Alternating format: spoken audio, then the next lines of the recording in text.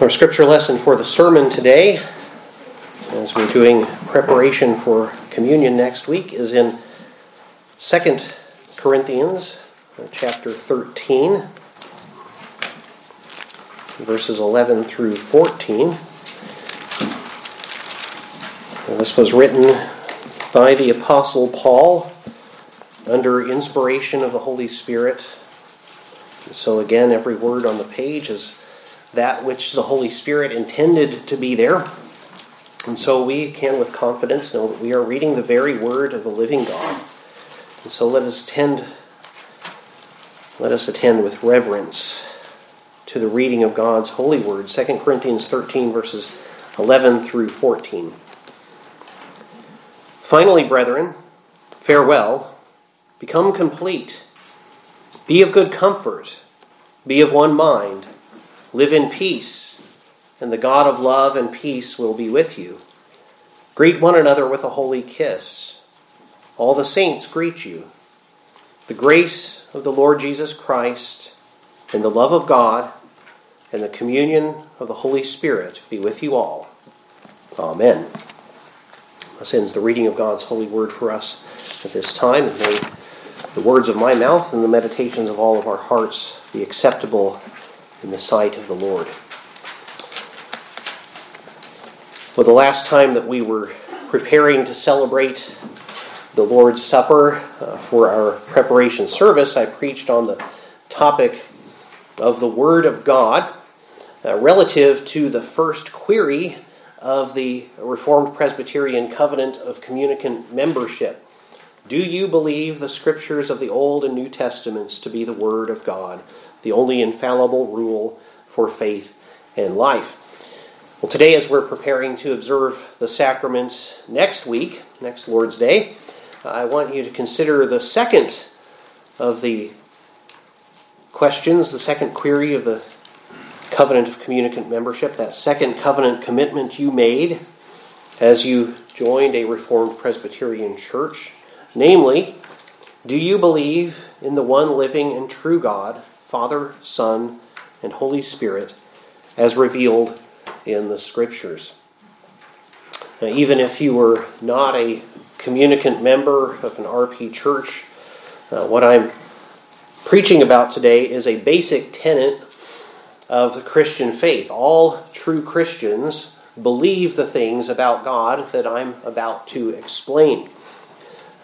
Key to our understanding of what we promise in that covenant, in that particular query, is the phrase, as revealed in the Scriptures. Now, people have all sorts of ideas. There's a multitude of ideas about the nature of God. But the Holy Scriptures reveal some specific things. If you talk to people at random about God, people will give you all kinds of ideas they have, what they think about God, but we want to be thinking about God, what God thinks. We want to know what God says about who He is. We must not reject or undermine the things that He's revealed in Scripture, or else we may be found proclaiming a false God. I remember hearing a preacher talk about how he was discussing God's justice with a woman, and she said, well, my God would never send anyone to hell. And his answer to that was, well, your God can't, because that God doesn't exist. We want to know that what we believe about God is what God has said about who He is. We won't have time today to consider everything that the Bible has to say about even the things that are covered just in that short query that we answer in the affirmative to become communicant members of the church. But I do want you to see that what Scripture teaches about the nature of God is several things. So first, I want to mention what it's not, and then the one thing that it particularly is as we relate to this question. It is not a radical monism or Unitarianism. I'll explain these terms as we go through the sermon. It's not tritheism. It's not Arianism. It's not modalism. It's Trinitarianism. I'll explain those terms briefly as we go, but Trinitarianism is the understanding that God is triune in nature. That is, that he is one God who exists in three persons. These persons are distinct from one another in their personhood, but are in their essence one and the same God. Now, let me say before we move on, if you have ever found this doctrine confusing, you've ever been a little unclear on it, that doesn't mean that you're an unbeliever. It is a problem when one insists that a view other than the truths revealed in Scripture would be the truth. Well, in that case, that person would be worshiping or proclaiming a false god. And of course, churches, institutions, let's say churches in air quotes there, which reject the doctrine of the Trinity are actually theological cults. So we might think of the Jehovah's Witnesses or the Mormons, for example, who both reject the doctrine of the Trinity.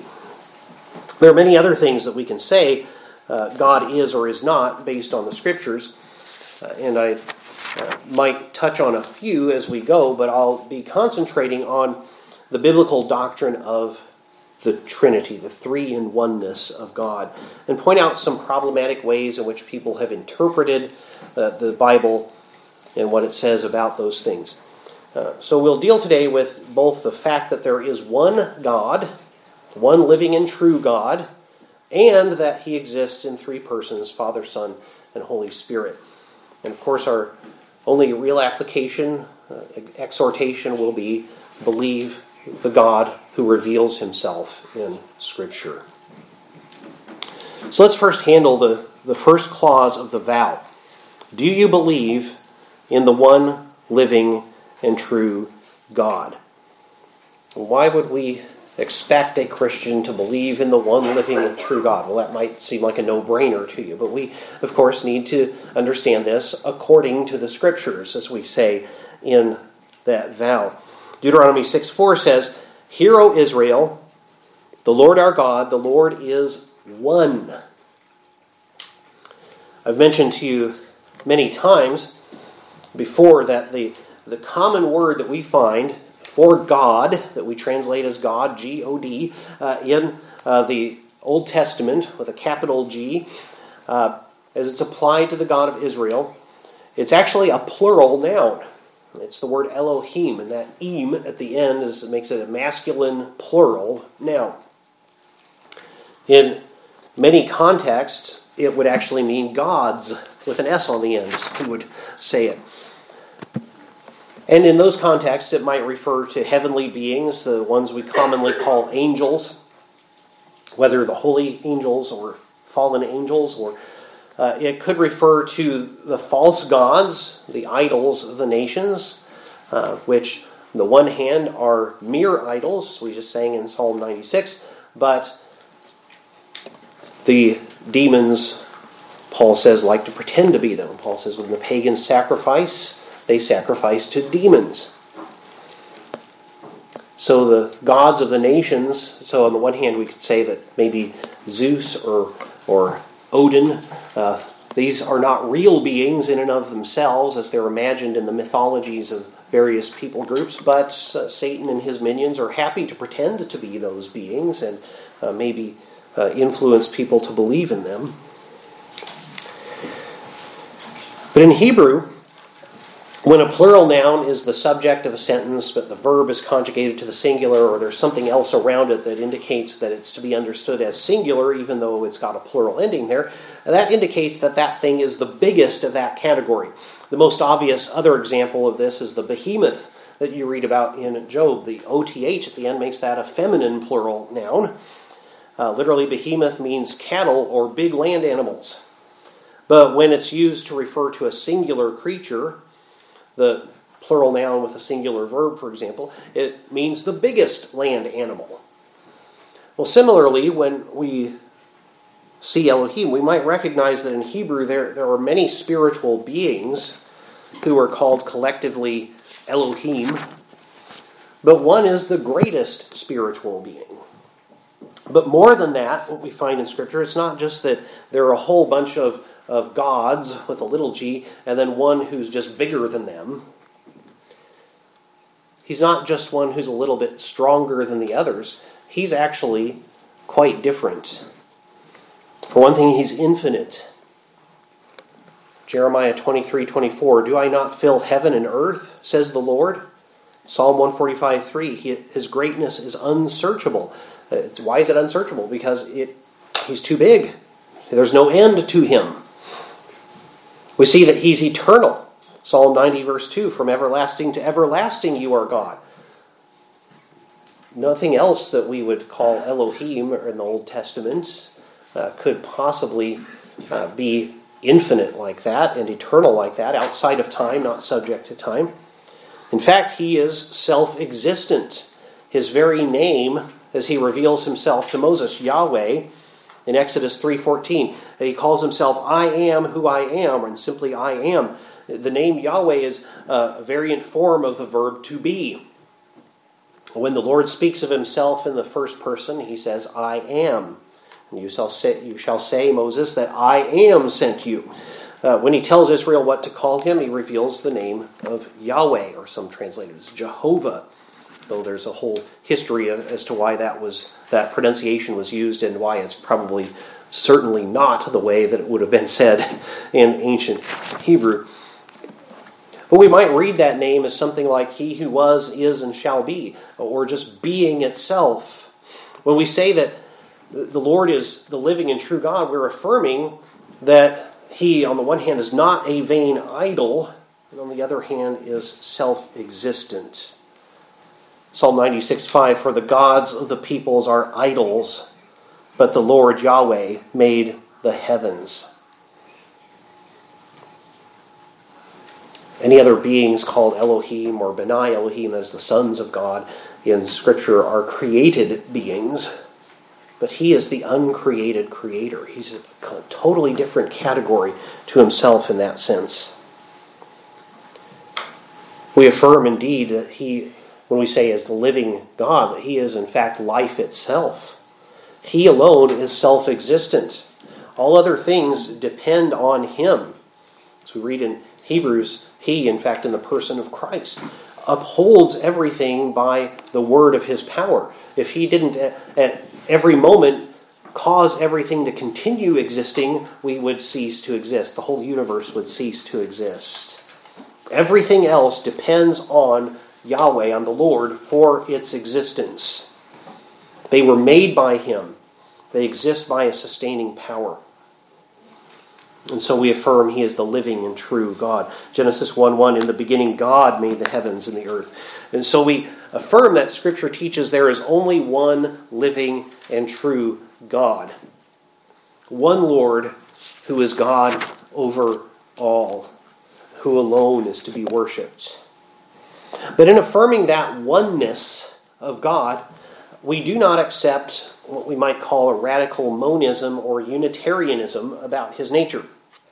What I mean by that is that the Bible clearly teaches there is one God who is self-existent. He is one being, but he does not teach in Scripture the monism of Islam, for example, or of the Unitarians, which would say that God is one person. Rather, we are compelled by Scripture to understand that the one God exists in three persons. So we vow also that we believe this one living and true God is Father, Son, and Holy Spirit. Well, let's consider a couple things. A, that each of these persons is one and the same God. And B, that each person is distinct from the other. So there's a distinction between them, so that the Father is not the Son and the Son is not the Spirit, and so on. But they are one and the same God. Now, this is the reason that people wrestle with this, the reason people have confusion about this, is because there's nothing else like that. You can't point to anything in creation that is exactly three in one, that is one being but distinct in personhood. Now, some will object to this doctrine and say, well, you can't find the word Trinity in the Bible. But there are lots of theological concepts that are taught in Scripture for which we use words as shorthand for those concepts. The words don't directly appear in Scripture, but we're using the word as a summary of a concept found in Scripture. So they describe or summarize the Bible's teaching on a particular topic accurately. You won't find the expression regulative principle, for example. There's no Scripture that says regulative principle of worship. But you can find many Scriptures that teach that principle, and we just use that expression to summarize what those Scriptures teach. And in case someone would be listening to this sermon and reject the regulative principle of worship because you can't find those words in the Bible, if you don't believe the regulative principle of worship, then what you do believe is a normative principle of worship, and you can't find that expression in the Bible either. But it's used to summarize what people believe the Bible teaches. As with the regulative principle, you can find a plethora, just a multitude of Scriptures which teach God is a triune being. Indeed, as we look at what the Scriptures teach about God's personhood and being, we find that the Trinity is the only way to understand the teaching of certain passages of Scripture without forcing them to contradict other passages of Scripture. So if we understand that Scripture is breathed out by God, and therefore we know that God can't contradict himself because God is true, well, then we have to understand those Scriptures in a way that they work together. So we neither teach Unitarianism, that there is one God who is one person, nor do we teach tritheism, that there are three gods. What we teach is that there is one God who exists in three persons. So how do we know there is a Father, a Son, and a Holy Spirit, that each of these is one and the same God? Well, no one disputes that the person whom Jesus regularly calls Father is the Lord God, is Yahweh. That's obvious. That's so obvious that the Apostle Paul often simply says God when he's referring to the Father, as we saw in 2 Corinthians 13:14, the grace of the Lord Jesus Christ and the love of God and the communion of the Holy Spirit be with you all. Amen. In 1 Corinthians 1:3 and Ephesians 1:3, Paul calls him God, the God and Father of our Lord Jesus Christ, as does Peter in 1 Peter 1:3. Nobody disputes that. But what some have disputed is that the Son is the same God in the same way. But we do find in Scripture that we're compelled to believe that the Son is one and the same God with the Father. John 1, verses 1 through 3. In the beginning was the Word, and the Word was with God, and the Word was God. Let me just stop there. Note, how can he be God and be with God at the same time? Now, the ancient Arian heretics said, well, he was a God. But that's actually contradicted by the next few verses, the next couple of verses here. He was in the beginning with God. All things were made through him, and without him nothing was made that was made. So notice that nothing was made without him that was made. So what the ancient Arians and the modern Jehovah's Witnesses would teach is that Yahweh, Jehovah, made the Son, and then he made everything else. But John says that there was nothing that was made that wasn't made by him. If he had been made, he didn't make himself. Right? So that's a logical impossibility. So we're left with understanding that he is one and the same God with the Father. Notice this word could not have been created because he made everything that was made. In John 1, verse 14, John states that this Word took on human nature. The Word was made flesh and dwelt among us. And then in verse 18, he clearly calls him the Son. So we know that the Word spoken of there at the beginning of John 1 is the very same person that we also call the Son, God the Son. So Jesus, who is the Word and the Son of God incarnate, speaks of his oneness with the Father. So we know that there is a unity in the Godhead. John 10:30, I and my Father are one. Now, in case we think that has some other meaning than to say that they're the same being, we know that the Jews who heard Jesus say that in John 10 picked up stones to stone him with because they knew he was saying he was equal with God. And they thought that was blasphemy because they couldn't believe that he actually could be one and the same God with the Father. Not that they couldn't believe, by the way, as many have mistakenly thought, that there could be multiple personhood in the Godhead. It was commonly understood by the rabbis, by many rabbis, before the time of Christ, that there was a multiplicity somehow to the Godhead, because they knew that in the Old Testament there was the Lord and there was the angel of the Lord who was sent by the Lord, but who was the Lord at the same time. So they knew there had to be something going on in the Godhead that was complex there, because there was someone who is sent and someone who's doing the sending, and both of those someones were the same God.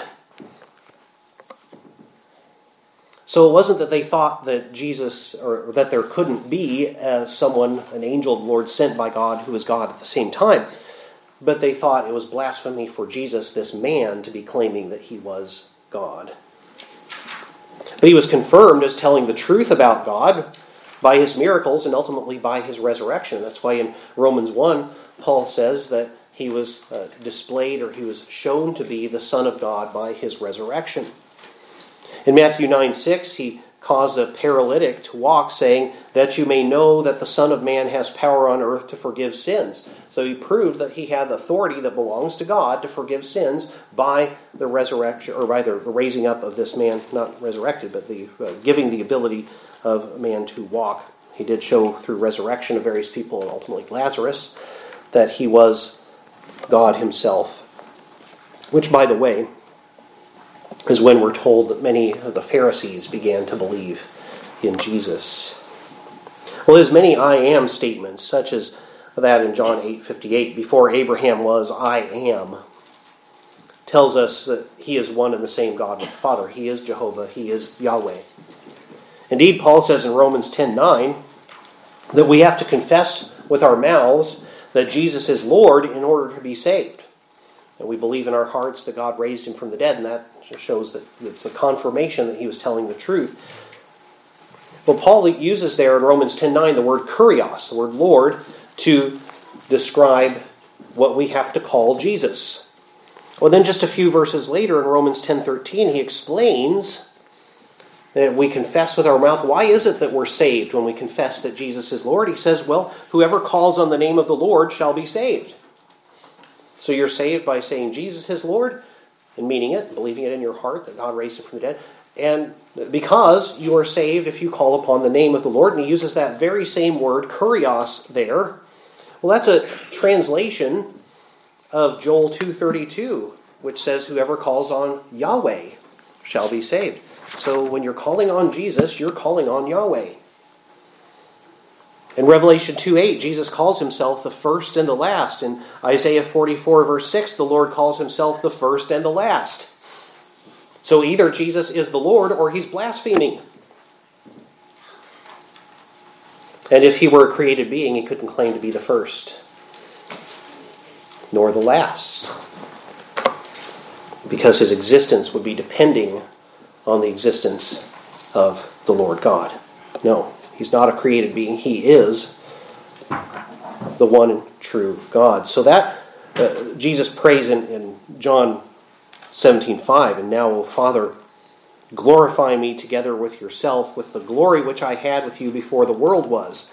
And in Isaiah 42:8, the Lord says, my glory I will give to no other. So either Jesus is the same Lord, or he doesn't have a claim on that glory. So Jesus, the Word of God, God the Son, is one and the same God with the Father. So he is Yahweh. That's clearly established in Scripture. We can't get around it. So that defeats Arianism and the Jehovah's Witnesses that I mentioned, who say that the Son was created and he's something other than in his being than the Father. Likewise, the Holy Spirit is one and the same God. In Isaiah 63:10, to which Paul alludes in Ephesians 4:30, we see that the Holy Spirit is not simply an aspect of God, but he is a person, because we see that he can be grieved. But they rebelled and grieved his Holy Spirit. In Acts chapter 5, verse 3, Peter says to a man who sought credit for an act of charity that he didn't actually commit, Ananias, why has Satan filled your heart to lie to the Holy Spirit And then in verse 4 he says, you have not lied to men but to God. So to lie to the Holy Spirit is the same thing as lying to God. The Holy Spirit is God. So we see the Father, the Son, and the Holy Spirit are one and the same God. Yahweh is the Father, Yahweh is the Son, and Yahweh is the Holy Spirit. So if one of these persons does something, God did it. At the same time, if one of those persons does something, it doesn't necessarily mean that the other two did it. There's a distinction between each of those persons and the others. The Son, for example, was sent by the Father. Jesus says, I know him, for I am from him, and he sent me. He's even called the apostle, literally the sent one, and high priest of our confession in Hebrews 3:1. So Jesus is both Yahweh and is sent by Yahweh. The Son alone became flesh and dwelt among us. We can't say in any sense that the Father took on human nature or the Holy Spirit took on human nature. We can say God took on human nature because God the Son took on human nature. And he died and he rose again in that nature. Not the Father, not the Spirit, but the Son. There's no way in which we can say that the Holy Spirit or the Father was hanging on the cross. It was the person of the Son in his human nature who was hanging on the cross. Similarly, the Holy Spirit is God and is also sent by God like the Son is. John 14:26, Jesus speaks of the Holy Spirit whom the Father will send in my name. And then in John 15:26, he calls the Spirit the Helper whom I shall send to you from the Father. So this is how we understand the technical term for this is the economy of the Godhead. And all that means is how they interwork between one another. What is the household law of the Godhead? That's literally what economy means. In which we see that the Father sends the Son and the Spirit proceeds from the Son and the Father. The Son is eternally begotten. The Holy Spirit proceeds. Those are some of the distinctions that we find in Scripture about their nature as one God in three persons.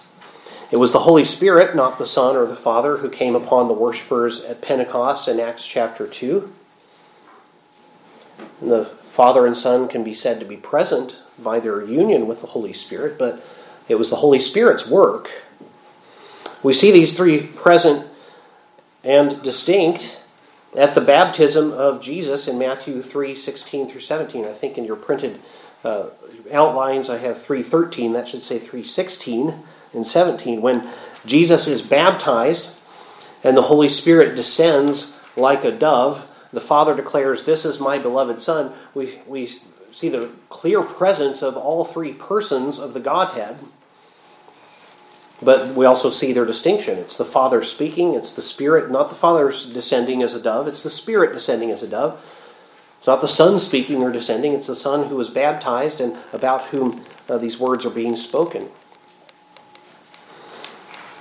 In Matthew 28:13, we see both the oneness and the distinction of the three as Jesus teaches us to baptize in the name, singular, one name, of the Father and of the Son and of the Holy Spirit. So this oneness of God with the distinction of the three persons shows us the Bible does not teach what we call modalism. That is, God is not one person who plays three roles. This is often how it's mistakenly and inadequately communicated to people today. Someone will say, well, much like a man can be a son and a husband and a father at the same time, so God is a Father, Son, and Holy Spirit. But, if I'm reading a book, my mom could say, my son is reading a book. My wife could say, my husband is reading a book. And when they can speak a little more clearly, my daughters could say, Daddy is reading a book. And they'd be talking about one and the same person. But when Jesus became human, we can say God became man, but we can't say the Father became man. We can't say the Holy Spirit became man, not accurately. The Bible teaches Trinitarianism. There is one God who exists in three persons. Now, these three are one in essence, but distinct in personhood. Each person is fully and truly God. So it's not like God is a pie that there's 3 slices of or anything like that. It's fully and truly God. One and the same God, while at the same time distinct from the others in personhood. The reason, again, that I said that people struggle with this so much is that there's nothing else like it. This concept is unique. Only God is 3 in 1 in this sense. So our application today is this. What our covenant of communicant membership says. Do you believe in the one living and true God, Father, Son, and Holy Spirit, as revealed in the Scriptures? Believe the triune God. Let's pray. O Lord our God, Father, Son, and Holy Spirit, help us ever to worship and proclaim you for who you truly are, not just who we might imagine you are.